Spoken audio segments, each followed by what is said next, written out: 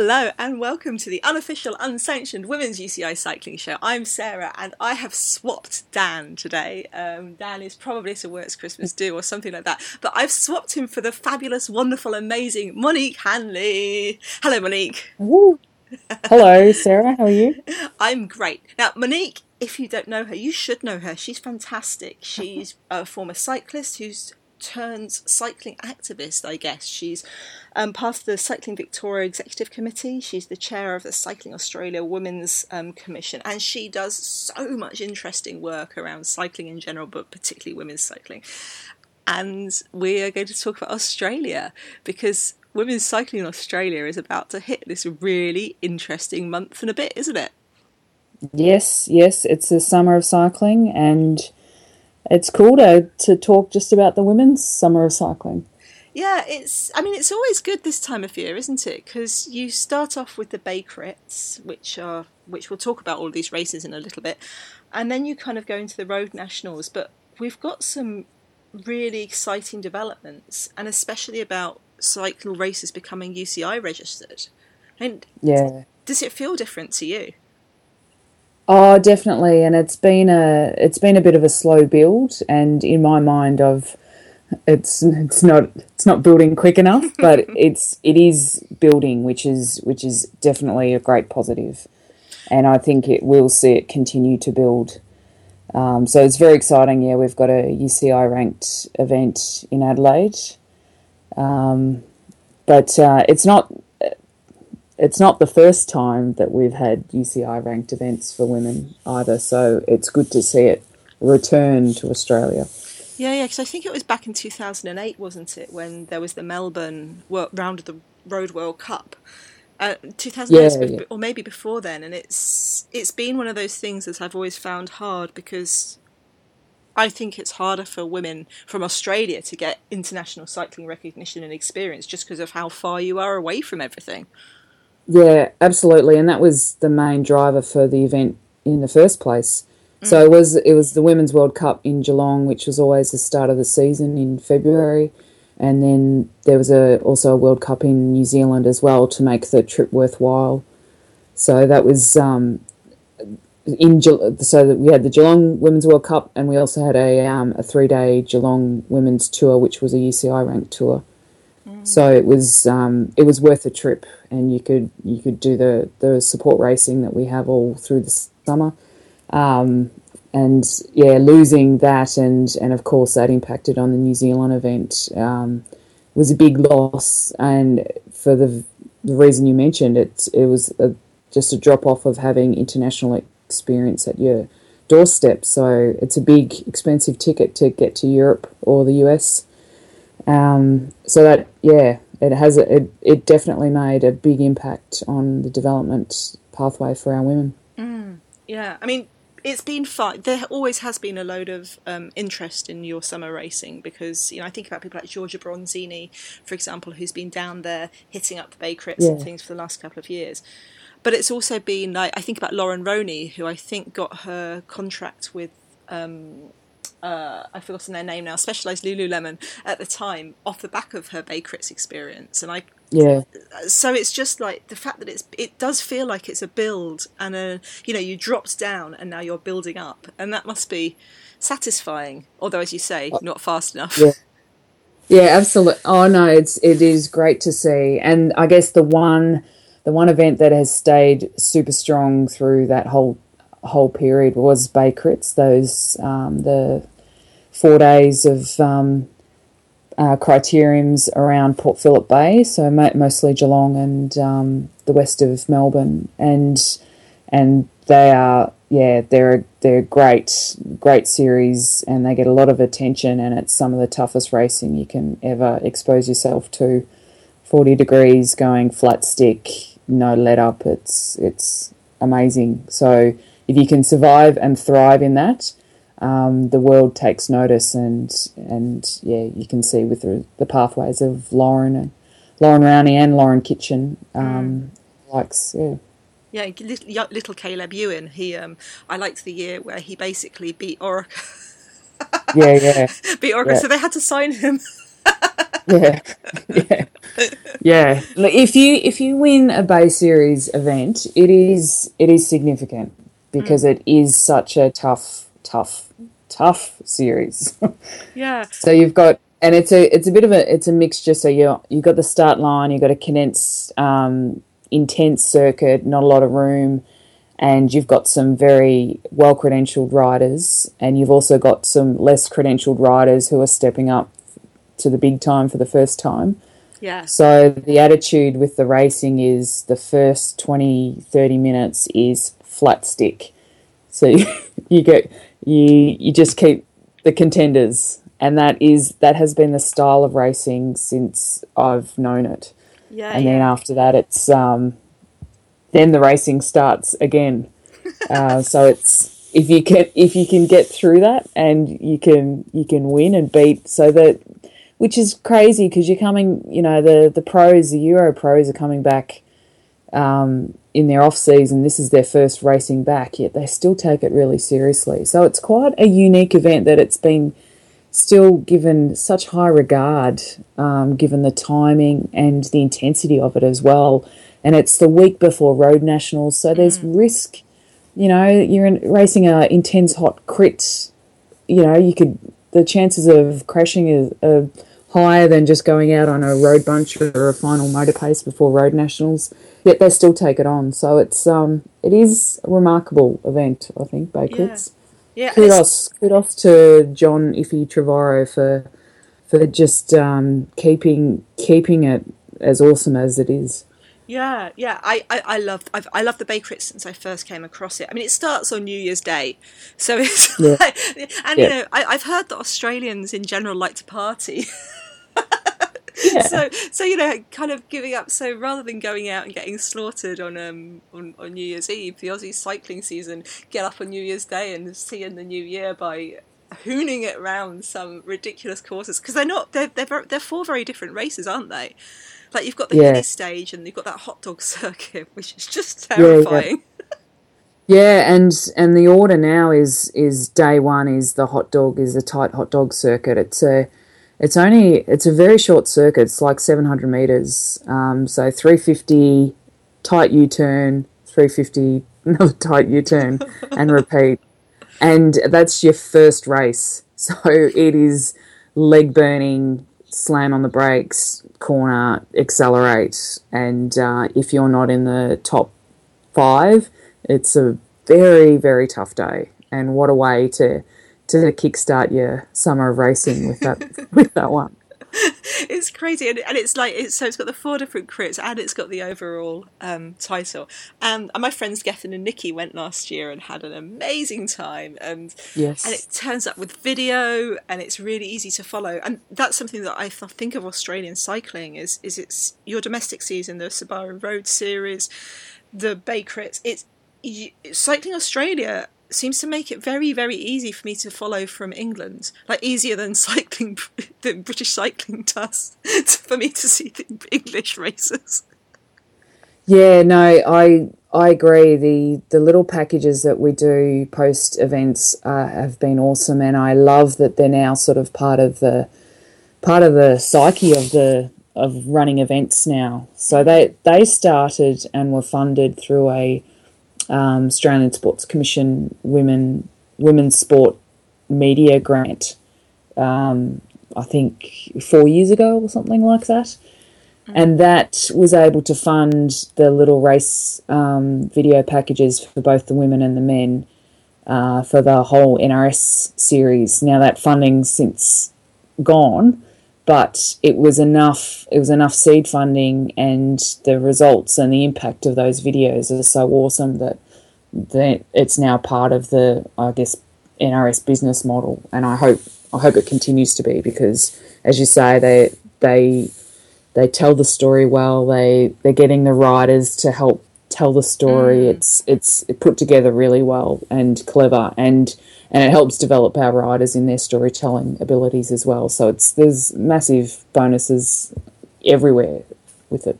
Yeah, I'm always shocked that no one nicks that model, to be honest, because I think for such a short period of time, having a couple of key riders talk about the race in advance, and then showing the race footage with different rider voiceovers saying, oh my God, I was dying at that point, but I just had to do it. I had to try. Or when she went up the road, we were all laughing, but oh my God, you know, we then had to chase her down. It's just their personalities come through. Yeah, and absolutely. It's much more interesting than just having someone like me going, yes, you know, at kilometre 50, Monique Hanley attacked.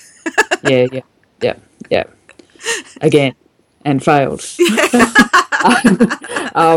It's also a reflection, and I guess it's, you know, it's the reality TV model of getting the contestants to tell the story and retell what happened, and it's that approach to cycling, and it seems a little bizarre that it's not more commonly used. Yeah, that's how I do it, basically. If I was, you know, dear anyone who's involved in media, steal this idea, man. Go to the Cycling Australia website and just steal their idea. They do it really well. So you blast off the season with the Bay Crits, and I know I just keep laughing because it's just so hard. And then you go straight from the Bay Crits just down the road to Geelong for the Road Nationals.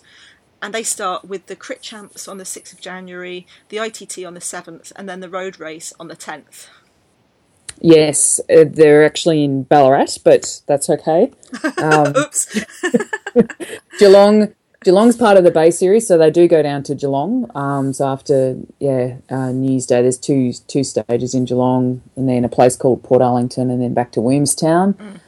So it's a big travelling roadshow, and then they've only got a couple of days before the Criterium, which is in downtown Ballarat, and that's also a hot dog circuit, but it's a very different hot dog circuit to the Ritchie Boulevard course. The Sturt Street circuit's on a hill, so it's a hot dog on a hill, and it's a longer hot dog, and the turnarounds aren't as insane as Ritchie Boulevard. But it's still nuts because it's got this massive long drag uphill to the finish line, and then a very slow turnaround at the top, and then obviously a fast descent, and then the turnaround down at the bottom. It can be a little bit hairy if you don't get the angle right, and then you're back into climbing again. So it seems there's no relief. But it's still a very, very tough crit circuit. Yeah, super tough. And I feel sorry for your pure sprinters, actually, because, I mean, how long has the Road Nats been on the same course now? Is it like 10 years or something? Or is it going to be 10 years? Yeah, so it returned, I'm going to stuff it up, but it returned to Ballarat in 2007. Because 2006 was in Adelaide, so yeah, pretty sure 2007. So it was in Ballarat back in 2002, 2003. I think Robbie McEwen won in 2002. And awfully, I don't know who the female winner was in 2002. But I do, so it was at Ballarat and on the Buninyong course, and then it returned in 2007, and it's been there ever since. And yes, it definitely is an issue with the variety of the course. And they have tried in the past to change it up a bit. They had, a couple of years ago, they had a longer road loop, which had less climbing, and then used the 10K standard loop as a finishing circuit. But that's a lot of... still using the finishing circuit still ended up with the same outcome. So just because the first 30, 40 Ks are a bit flatter, didn't have a huge impact on the last few, race. The race still is made on those final laps, regardless of what you've done coming into it. Everyone's on the same playing field in a way. Yeah. I mean, it's always won by some really interesting riders on the women's side, isn't it? I think wasn't Gracie Elvin? She was only the second woman since she was the first woman to win it 2 years in a row since. I've completely forgotten. Kathy, I think. Kathy Watt, yes. Which kind of says, when you've got a race when you've got such good riders in Australia, but it takes so long for someone to win 2 years in a row, that's a tough race, don't you? Yeah, absolutely. Yeah, definitely, and that makes it pretty exciting, actually. And this year is another year where you don't want to put your hedge your bets on anyone. I think it's and I guess it's going to be the same any year you come into an Olympic year, but the stakes are very, very high this year. So it'll be a very interesting race. Last year, Orica AIS didn't win. They had a few riders down there and they had 3 riders in the race. And they certainly tried to play their cards and it didn't fall in their favour. And I know that they'll be... I can imagine what their team camp plan will be, and that will be get this jersey back at any cost. Yeah, Ballarat will die. Also, yeah, but that also provides opportunities for the other riders, and I think the other riders are, with the depth of talent and experience increasing in the women's side, they'll be racing a lot smarter. And I think if you're a solo rider, solo representative, you'll be looking at other solo representatives and going, yeah, we'll just, form a little alliance here against the Orica AIS juggernaut. Yeah, and of course you've got like the Wiggle Dream team, who will equally be wanting to fire up. Wiggle. They're kind of Wiggle Honda's, I guess, Australian development sister team. Sort of. Yeah, I don't know how much they'll be targeting the road race, but they're definitely one that will be featuring definitely in the Bay Crits and the Criterium titles for sure. Yeah. Kimberly Wells, I think has it.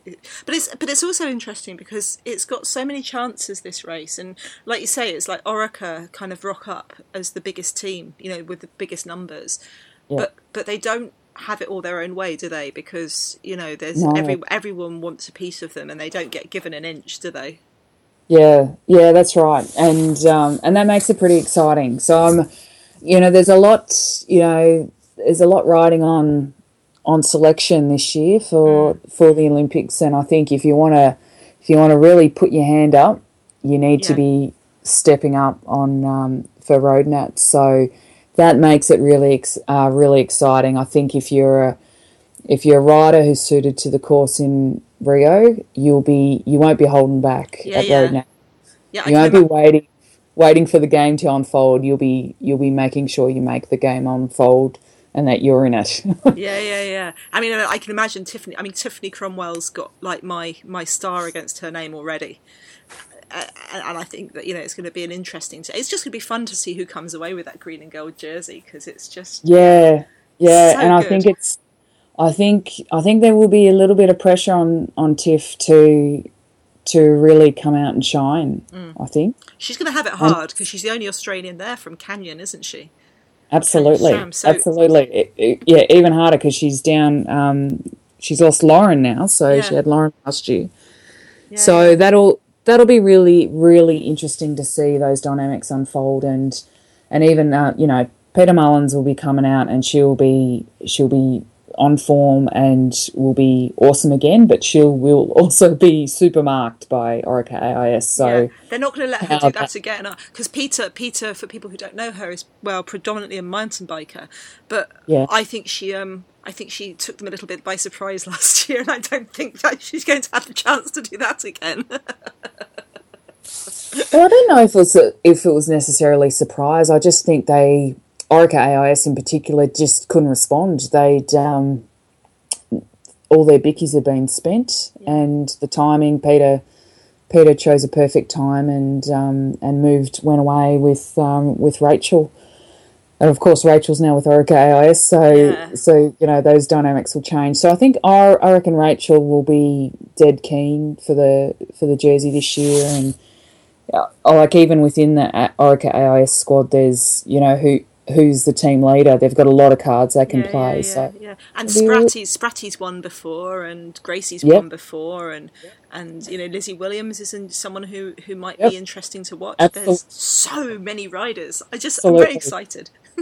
Yeah, it is. Yeah, and the other aspect that's exciting this year is that there will be there'll be increased coverage of the race, so that's exciting. The actual race is moving to the Sunday, so it's previously been on the Saturday afternoon, and they're moving it to the Sunday morning and marketing the event as a Super Sunday. So it'll be an early start, the 8 a.m. start for the women, but I think as it rolls, you'll be able to go out. I'm in Melbourne, so it's about a hour 15 drive out there. You'll be drive out to Ballarat, watch the race, jump in the car, drive home, put the feet up, and then watch the race again on TV. It's awesome. And, you know, starting early means the sun's not come out, because you are having a very hot summer, aren't you? Yeah. Yes. Yeah. Yes. Right. Yeah. In the middle of it at the moment, I'm still melting it even at this hour. So, after Ballarat, we then move to Adelaide, and we've got two things going on. We've got on the 16th to the 19th of January, we've got the Santos Women's Tour, which this year is UCI ranked. Last year was the first year, wasn't it, that it was run as a women's tour? Yes, it was. There were always support crits, and they've been running in various formats and series for a number of years. But last year they pulled it together and called it a tour and gave it an NRS ranking, and it was a very successful endeavour. We had 95 starters for an NRS event, which was a record for a women's NRS tour. Just straight off the bat in January, which is pretty incredible actually. So that gave them a lot of confidence, I think, to take it the next step and get the UCI ranking, which is really good to see that progress, and I hope to see that continue. Obviously, the men's Tour Down Under is a World Tour ranked event, so in my mind, that seems, you know, the ultimate would be for the women's tour to match that. That would be amazing. Yes, if the women's tour could join the new women's world tour. I think that would just be, well, I mean, for one thing, it's got the word world in the title, so getting down to Australasia is quite important in my mind. But yeah, it's this year, it's the first stage is a road race, then there's a crit. The third stage is another road race, and the fourth stage is a crit, which is, it seems like that's going to be a hard race to win, isn't it? Yeah, it is. But it seems to be, well, last year's event was basically decided with a breakaway on stage one, with most of the other races resulting in a bunch sprint finish. So, it will be hard. Will be hard to get a really defining moment in the race, which will make it interesting. So, I guess it's the bit of the yin and the yang for road nationals, in that this is probably a tour a bit more suited to a sprinter. Yeah, and it just looks exciting. I think there's something about Australian racing that feels very dynamic when it's done well. You know, I love the way that some of the NRS races promote themselves, and this is, I guess, the teams, with people having asked for a women's tour down under for years. There's right, now you've given us one, we're going to show you. We're going to take it. Yeah. And it's great to see Valentina Scandalara coming back. She won it this year, so she's coming back with her new team. So that's really exciting to see that endorsement for the race as well. That no longer with Orica AIS, so no longer the national sort of Australian team. Yeah. Obligated to race it, but she's bringing out her new squad, which is a great glowing endorsement, I think. Yeah, sorry, carry on. Oh, look, I was just going to say the other thing that makes the race really dynamic is the alignment of particularly stage 2, which is the crit in what they call the East End of Adelaide, which it's more of a kermesse really. It's about a 2.3k circuit around the East End, and it's right near a whole bunch of pubs, and the streets closed, people come out, the end of the office day, the racing is in the evening, early evening. You know, Adelaide in January is just this golden haze the whole time. So it's just a really lovely vibe to be in and to be amongst it, and to be racing in front of these really dynamic and happy crowds that are just happy to be there. The vibe is like, yeah, this is awesome sort of thing. It's just it's a really special place to be racing in front of. So I think that's also makes it makes it really special, the tour. And I think when as a race grows and more women come to experience it, I think they'll be returning just from the good vibe that you get from racing there. Yeah, and Adelaide's always got such an amazing cycling community. I mean, Adelaide, I always think of Adelaide and Melbourne as my two like places that I'd want to be a cyclist in Australia for some reason. Yeah. You know, Radelaide. Yeah, and I guess it's the grass is always greener, but as a Melburnian, Adelaide in January, you know, you talk about, everyone goes, "Oh, you going over?" And you say, "Oh, well, you know, I've got two small kids, so no, I'm not going anywhere." But you know, so you say, "Oh no, I'm not going this year," and they go, "Oh, you know." Everyone wants to go to Adelaide. Everyone wants to spend January because it's our, you know, school holidays. Everyone's taking it easy in January. It's the middle of summer. It's just, in terms of event tourism, they have South Australia Events have done a magnificent job in getting that. This is how you spend your middle of January. You come over to Adelaide and you ride in the morning and you watch the tour in the afternoon or whatever, or you just soak in the Adelaide scene for the week. So they've really done it well, and every Melburnian who's into cycling wants to go to Adelaide in January. You make it sound like heaven. I've just looked out from my window where the sky's grey and the rain's kind of pouring down my window, and I'm like, oh, I want to go. It is. It totally is. There's something special about the air over there when you arrive in January. It's just yeah. Oh, so basically, dear cycling fans, if you're listening to this and you're thinking about where to go to get away from Europe in the winter, go to Adelaide next year. It'll be amazing. Well, as a Melburnian, come to Melbourne first. Fly into Melbourne, see Adelaide. Do Bay Crits, come to Road Nationals, then go to Adelaide. Yeah. I mean, and then we go up to, speaking of other beautiful parts of the world, we then go up to the Cadel Evans Great Ocean Road Race at the end of January, 30th of January. And that's we just realised that's been on the UCI calendar as having UCI status for this year. Has it been announced? Yeah. Apparently it was announced. Yeah, it's on the calendar. Oh, fantastic! So yeah, that's great news. Yeah, it's. I spotted it last week. So yeah, it's. I mean, the Cadel Evans Great Ocean Road Race. It ran for the first time last year, didn't it? And it had a men's race and a women's race. And I nearly fell out with Dan permanently over arguing about whether the women's should be UCI or not. Really? So I am so happy it is UCI now. Oh yes. Yes, I am very happy and relieved as well. That's fantastic, really fantastic. Yeah, so it's good, and it's an important event for a number of reasons as a Victorian, but it's also a unique event in that the event is owned by the Victorian State Government. So, you know, when you run an event that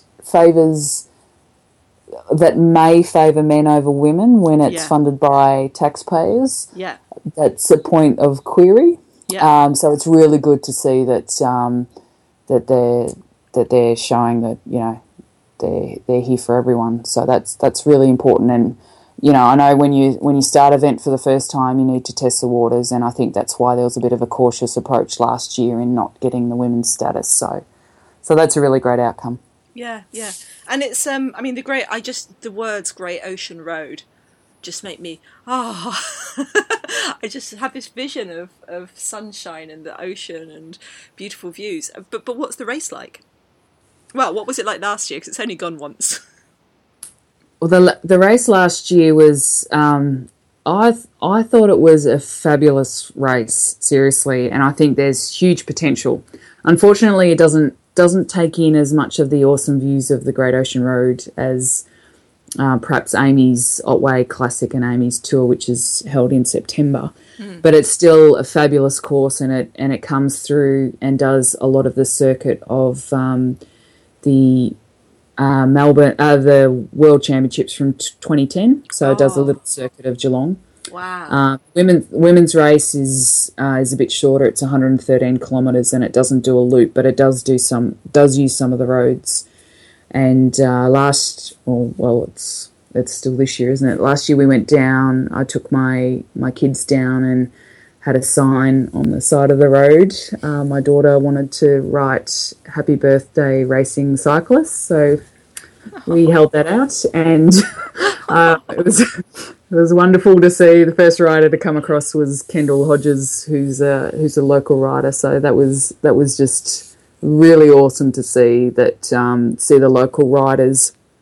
I mean, Kendall's a national and international standard racer, but just wonderful to see the homegrown riders on the attack and making the race. So it was wonderful when to see Rachel Neylan counter on a hill and solo away for victory. It was just a gorgeous fairy tale write up of a way to roll out a race, isn't it? That's the way you do it.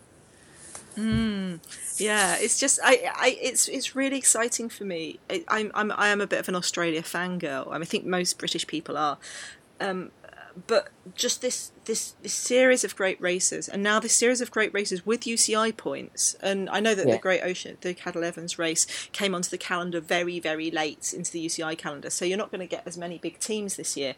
But if all of these races are UCI next year, I can imagine that every rider who's looking out of the window at Europe is going, hey, tell you what, and who wants to ride something like the Women's Tour of Qatar, races like that, get into shape for early season, is going to be saying to their team, hey, can we go down there next year as well? Yeah, if you're a classics rider, definitely. And I think that's a real advantage that we have in Australia. Not only do we have these great events, but we also have loads and loads of riding and racing opportunities. So we have in Melbourne, we have excellent crits every night of the week and every Saturday and Sunday, and there's a very flourishing crit scene here. Lots of opportunities to race different things. We've got a velodrome. We've got a great track calendar as well. So you'll have to bring out your road bike and your track bike. Or hire one when you're there. Help the local economy. Actually, our first cross race in 2016 is in January. I think it's Brunswick are putting. Oh no, Fields of Joy or Brunswick. I can't remember which one of our local cross clubs is putting on Ocker Cross. I think it's aligned with Australia Day, which is 26th of January. So it's sometime around there. So our cross season is even getting into the summer of cycling as well. So you can bring your cross bike out as well. And I mean, I just can't see why you wouldn't come out to Australia and do some of your pre-season training out here. Yeah. There you go. Come to Australia. Yeah. And I mean, I love your track stuff. I love the way that you've got the Australian Madison Championships for women as well. You've got your paracycling track champs at the moment, haven't you? It's like, it feels like it's very... I mean, I always like your Australian paracycling because you've got so many amazing riders and the team has this insane team spirit. I can't wait for the Paralympics so I can be following all the Australians following and cheering each other on again. Yeah. Making me laugh. And there've been some really good innovations in paracycling, some really good inclusive innovations in our time trialling series. So the categories can race against each other, which is really good. It's nothing more frustrating when you don't have enough numbers in your category, but if you can combine, you're still pushing yourself. So I love that we've been able to work around those issues and still support the scene. And actually, you'll be excited to learn that Bay Series Race 1, one of the support races, is the paracycling crit. That is so cool. Yeah. I love Australia. I love Australian... I mean, the fact that you have this amazing Madison Championships as well, it's interesting. So I always think that Australia and Netherlands are the countries that take women's Madison most seriously. And it makes me long to have one at the World Cups and World Championships. Yeah, well, I think it's time that we definitely had a World Championship for women's Madison. So... the Madison is something that's I'm particularly passionate about. And what I love to see, our Australian Madison Championships are on in Melbourne this Saturday, and we've got 11 women's teams lining up. Wow. Which is fantastic depth, and we still have riders that raced last year that I think have team commitments. Macy Stewart, for example, is not down this year, but raced last year. So we've got this great depth of women who are really keen to step up, and of course, and what honours me even more is that Annette Edmondson and Jess Mundy, who won the inaugural championship in 2 years ago, are still dead keen to ensure they're fit and firing for Saturday night, and they'll be going for their third consecutive Australian Madison Championship title. Wow. And if you include the demonstration event in 2012, it would be their fourth. But I love that they're so passionate about it, and that's really, really cool. Yeah.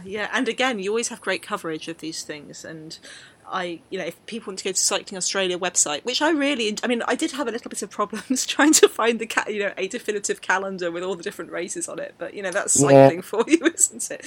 But there's loads of great coverage. Well, So this weekend, Saturday night, would be a hashtag Austral, because the Madison Championships is aligned with the Austral, which is our oldest wheel race. It's been running for 118 editions, and so that's a handicap track race, and we've got 55 women lining up for that. So there'll be heats and top 5 or so. Winners of the heats will go through to the final, and the final will be held on Saturday night as part of the same program with the Madison Championships. So the Austral's very prestigious, and I would love to give a tip, but there's 55 women, and it's anyone's guess. It's also the first year they're running it over 8 laps. So usually the women's Austral, they have it slightly shorter, over 6 laps. So that's going to be interesting as well. So 8 laps, and the breadth of talent in the women's field is pretty amazing. So it's gonna, I think that'll go in the favour of the scratch markers. I think is my hunch. So it might be a double for Annette Edmondson. Yeah. The Austral and the Madison Championship, if she can do the three-peat. Wow, and then get her eye on the Track World Championships Track World Cup in Hong Kong, Track World Championships, and then the Olympics. Oh, yeah. Oh, I mean, Anna Mears coming back to Anna Mears have taken some time out, being back on the track, but also having Steph Morton having stepped up, and Carly McCulloch, and then Nettie and your amazing Team Pursuit squad. And Nettie in the Omnium. I think there's going to be some, there's going to be... Don't want to be a selector. No. So there's some really fabulous talent, and what's really cool is the drive there, the commitment from Anna and Steph and Carly is just phenomenal. So you can't knock anyone's prep. And good luck to the selectors on trying to make a decision on those, and equally with the track endurance program. But it's wonderful to have so much talent and dedication to choose from. Obviously, it's not just talent, but very exciting. Oh. So what else have we missed in January? We got Bridie O'Donnell's Hour record attempt happening at the same time as the Tour Down Under. Another reason to head to Adelaide. Yeah, and I interviewed her when she announced it, and I have a feeling with Bridie O'Donnell that she's not going to have announced that she was trying for it if she wasn't seriously thinking she could beat it. Oh yeah. No, I think from all indications, and seeing her in form at the we had a big money criterium just last Sunday. Seeing her set setting the pace of the field, sitting on 46 k's an hour, going around the crit circuit. I think she's definitely building up very well, and I think signs are very good for a record there. But so hopefully that continues through January. Yeah. And is there anything else I've missed out from the Australian January? Oh, gosh, no, I think that's it. That's enough. Isn't it wonderful?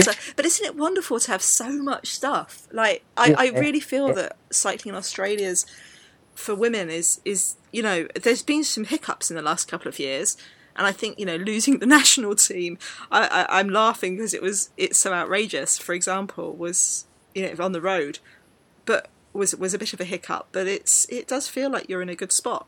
Do you feel that or?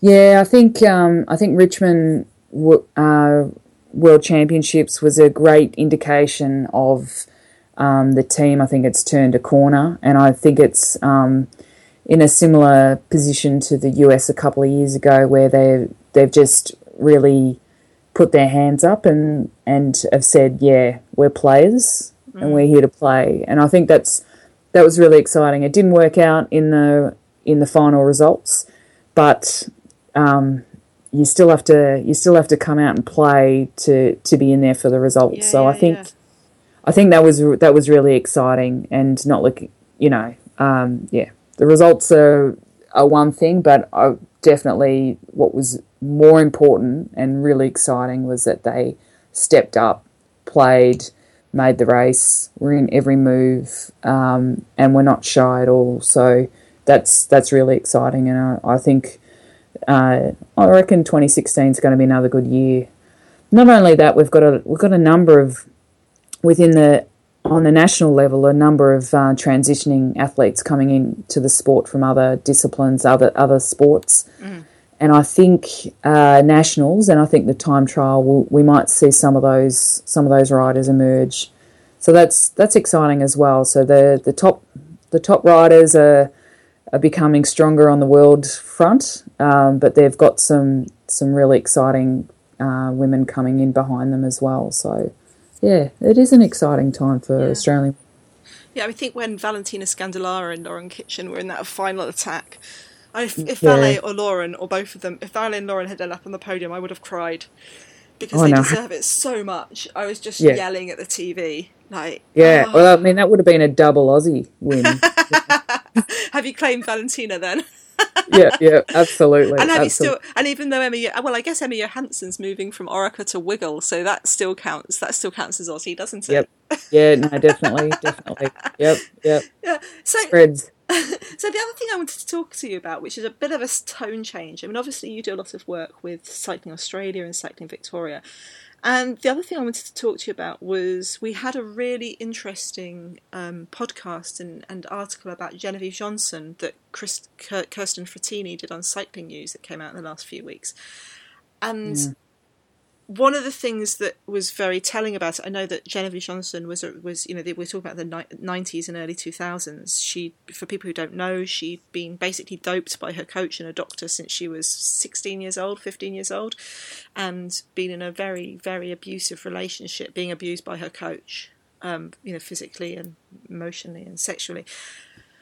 And Kristen Frattini had talked to people who could corroborate elements of her story, elements of her abuse from the time. And I was wondering, as someone who's involved at a regional and national level, what that story means to you about, hey, how can we stop this sort of thing happening again? Because depressing chances are it probably is happening right now, isn't it?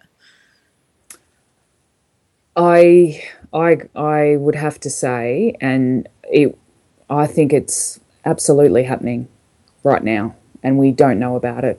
And we don't know about it because we're not asking about it, and we're not encouraging people to speak out about it, and we're not helping riders and people involved in the sport to look out for it. So I think in line of just listening to Johnson's whole podcast and listening to everything, and there's hearing lots of stuff this year. In Victoria, we've had an incident of a inappropriate and unlawful coach and athlete relationship, and there is not enough evidence to have any confidence that it's not happening. If I've used too many negatives, I think we don't know, but I'm confident. Unfortunately, I'm pretty confident that it is definitely happening, which is not good, good at all. No. I mean, I think the hardest thing for me about the John Johnson's English story, this in Cycling News, was all the people who could corroborate it. And while I'm not going to ever criticise young riders who didn't know what they could do about it, I feel that if so many young riders and people knew about it, then race officials knew about it. Do you know what I mean? And team people knew about it. And I have a lot of praise for the riders who put their names to it and publicly said, yeah, I saw this happen, or I saw her covered in bruises, because one could criticize them, but for every one of those people who says I saw it, there must have been 10 or 20 other people at that race, in that hotel, at that, you know what I mean, who are involved in it, and that was difficult for me. Yeah, and maybe people did say stuff. We're still evolving in how we treat abuse as a society, and I think even in Australia, our current Australian of the Year is there was a woman named Rosie Batty who lost her son to domestic violence, and her strength of character and being able to talk about it has really changed the tone in Australia, and we're really seeing a different conversation happening, which is really encouraging. But it shows that we have a really, really long way to go on how we treat and consider abuse. And in this case, a lot of the elements that we're talking about, and what is really shocking is it is domestic abuse. If it's in a relationship, it is domestic abuse, and I don't think as a sport and beyond that, I don't think as a society we're still ready to talk and deal with it. Yeah. We've got a really long way to go, and unfortunately that's reflected in cycling. If we don't even acknowledge it and investigate it. So I know you agree with this, and I've read your articles on this, but the Cirque report that was released earlier this year, and the references that it made about allegations of financial and sexual abuse of women in cycling is shocking, but is even more shocking that nothing has been done to investigate that. Yeah. So, as someone who does work in federations, do you have any ideas about what you'd like to see not necessarily yours, but any federation kind of doing to help or to change things? I was really encouraged by the CEO of Cycling Canada in the actions that they have taken, and I think that's a really important step, particularly in coach-athlete relationships. Part of it is education, and it's a number of factors. One is I think they talked about enforcement, so ensuring that you only employ coaches that are qualified and part of the system, and that know the processes. And I think in Australia we're a lot better at coaching accreditation processes, and we do a lot of the Australian Sports Commission have standard coaching modules, and so there is some, I guess, a greater sense of comfort in terms of ethics in sport that doesn't exclude behaviours as well, but there's also expectations in how coaches should deal with athletes. So the expectation is that a coach doesn't take an athlete to its side, particularly a junior athlete, so there's no talking in private, that sort of thing. Those sort of things are really important measures. They're very subtle and they're not strong measures, but they're still important. So that I think it was encouraging to see that with Cycling Canada, that reinforcing that that their coaching accreditation program is as enforced and as strengthened as possible, and that people looking for coaches should ensure that the coaches come from that stock.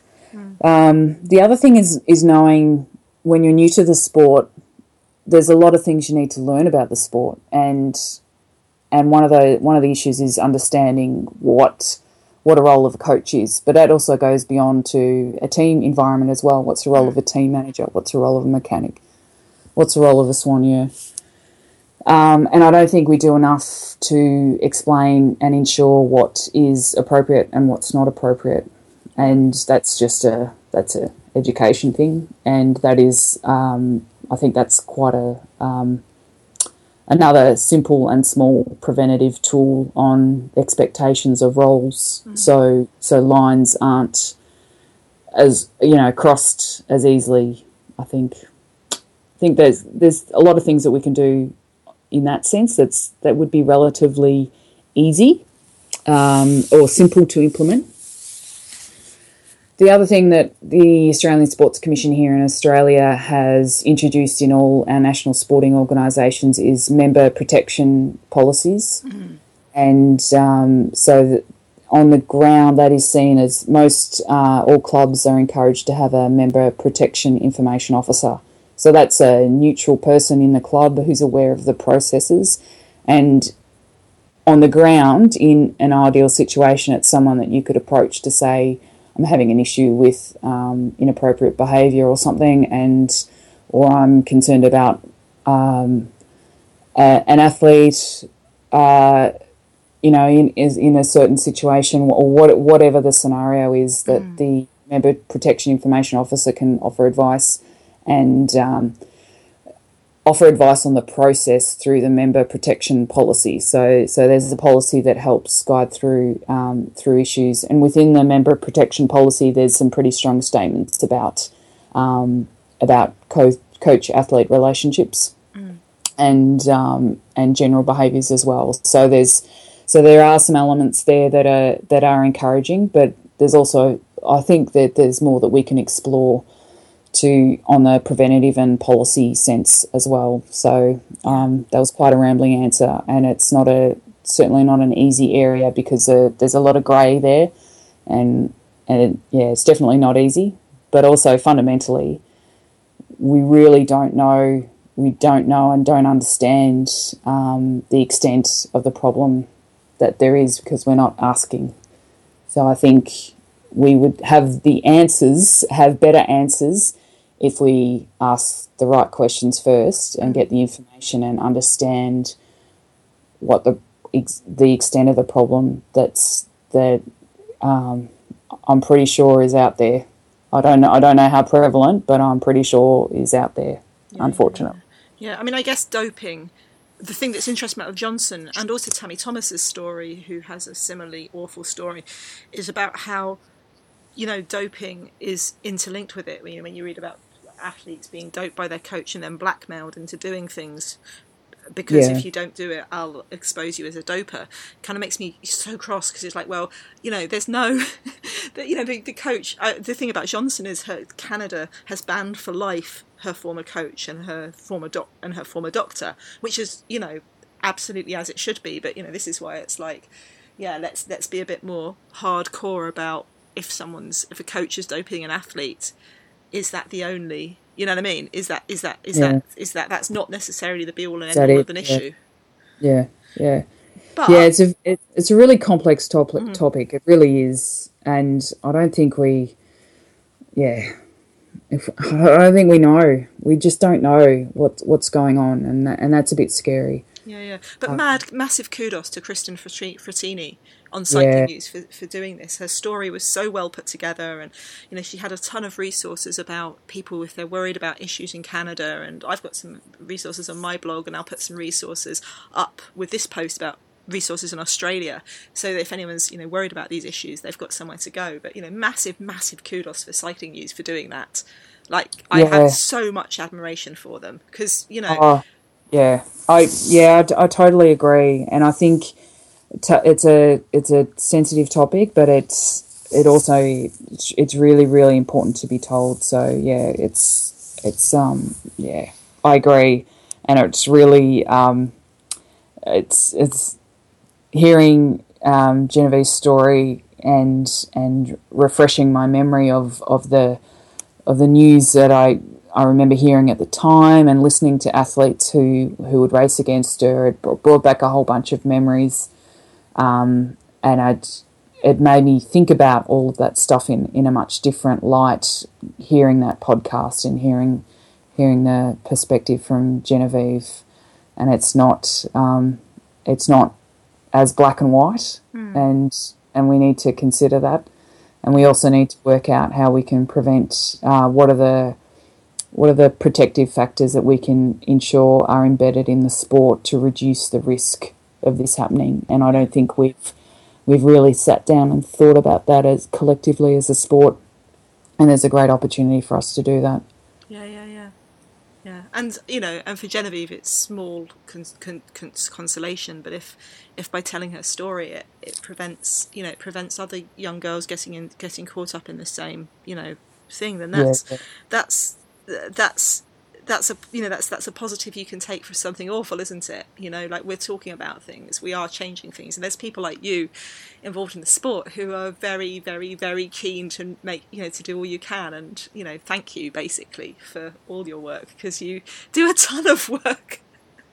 And I know I know it's not always easy for you, but I feel like you should be so proud of yourself and where Australia and cycling is. Cycling in Victoria, cycling in Australia. It seems like it's in a good place. It is in a good place, but I can't take kudos. It's all about, you can't change the world on your own, but you can encourage people to swim in the right direction. And I think, if you can encourage people to act and work together to change stuff, it's pretty cool what you can see. But what really struck me from Genevieve's comments was the question about why she was coming forward now, and why she was talking about it now, or agreeing to talk about it now, and the story that she gave about the monsters under the bed. As a kid, she used to be afraid of monsters under the bed, and then she thought it was silly and didn't want to talk to anyone about it. But she then came across other kids who were also scared of monsters under the bed, and by talking to each other about it, she felt better about and was able to cope with it a lot better. And that struck me. I just thought it was such a striking analogy that, how many other monsters under the bed are there, and how can we encourage others to take action and to understand and to get people to come forward so we can understand and take action to prevent monsters under the bed. Yeah. Well, I look forward to seeing what happens. I look forward to seeing your work, because if I know anything about you, Monique, I know you'll be poking things into action. Yeah, well, I've actually I have started some poking on that, and I hope to see some action. I think I think it's really timely, and it's really I guess also the context in Australia as well. Victoria Police recently did it was just an anonymous survey of the Victorian Police Force of women, and they uncovered an enormous amount of sexual harassment and all sorts of atrocious behaviour in the Victorian Police Force, which is shocking and embarrassing and terrible. But the process and the way they went about it, by encouraging people to come forward without fear of repercussions, was was a really good model. And now earlier this week they announced that the firefighters in Victoria, the MFB and the CFA, our two firefighting bodies, will be also going through a similar process. And so there's across society we're still starting to really we're starting on this long journey, and sport can sometimes lead and can sometimes follow, and I think we're following a little bit, but it's time for us to catch up and really start to understand the problem. Yeah. Well, thank you so much for your time tonight. Thank you in the middle of the night in boiling hot Melbourne. If people want to follow you and follow your work, where do they find you? My Twitter is Monique Hanley. That's where I do most of my cycling ranting.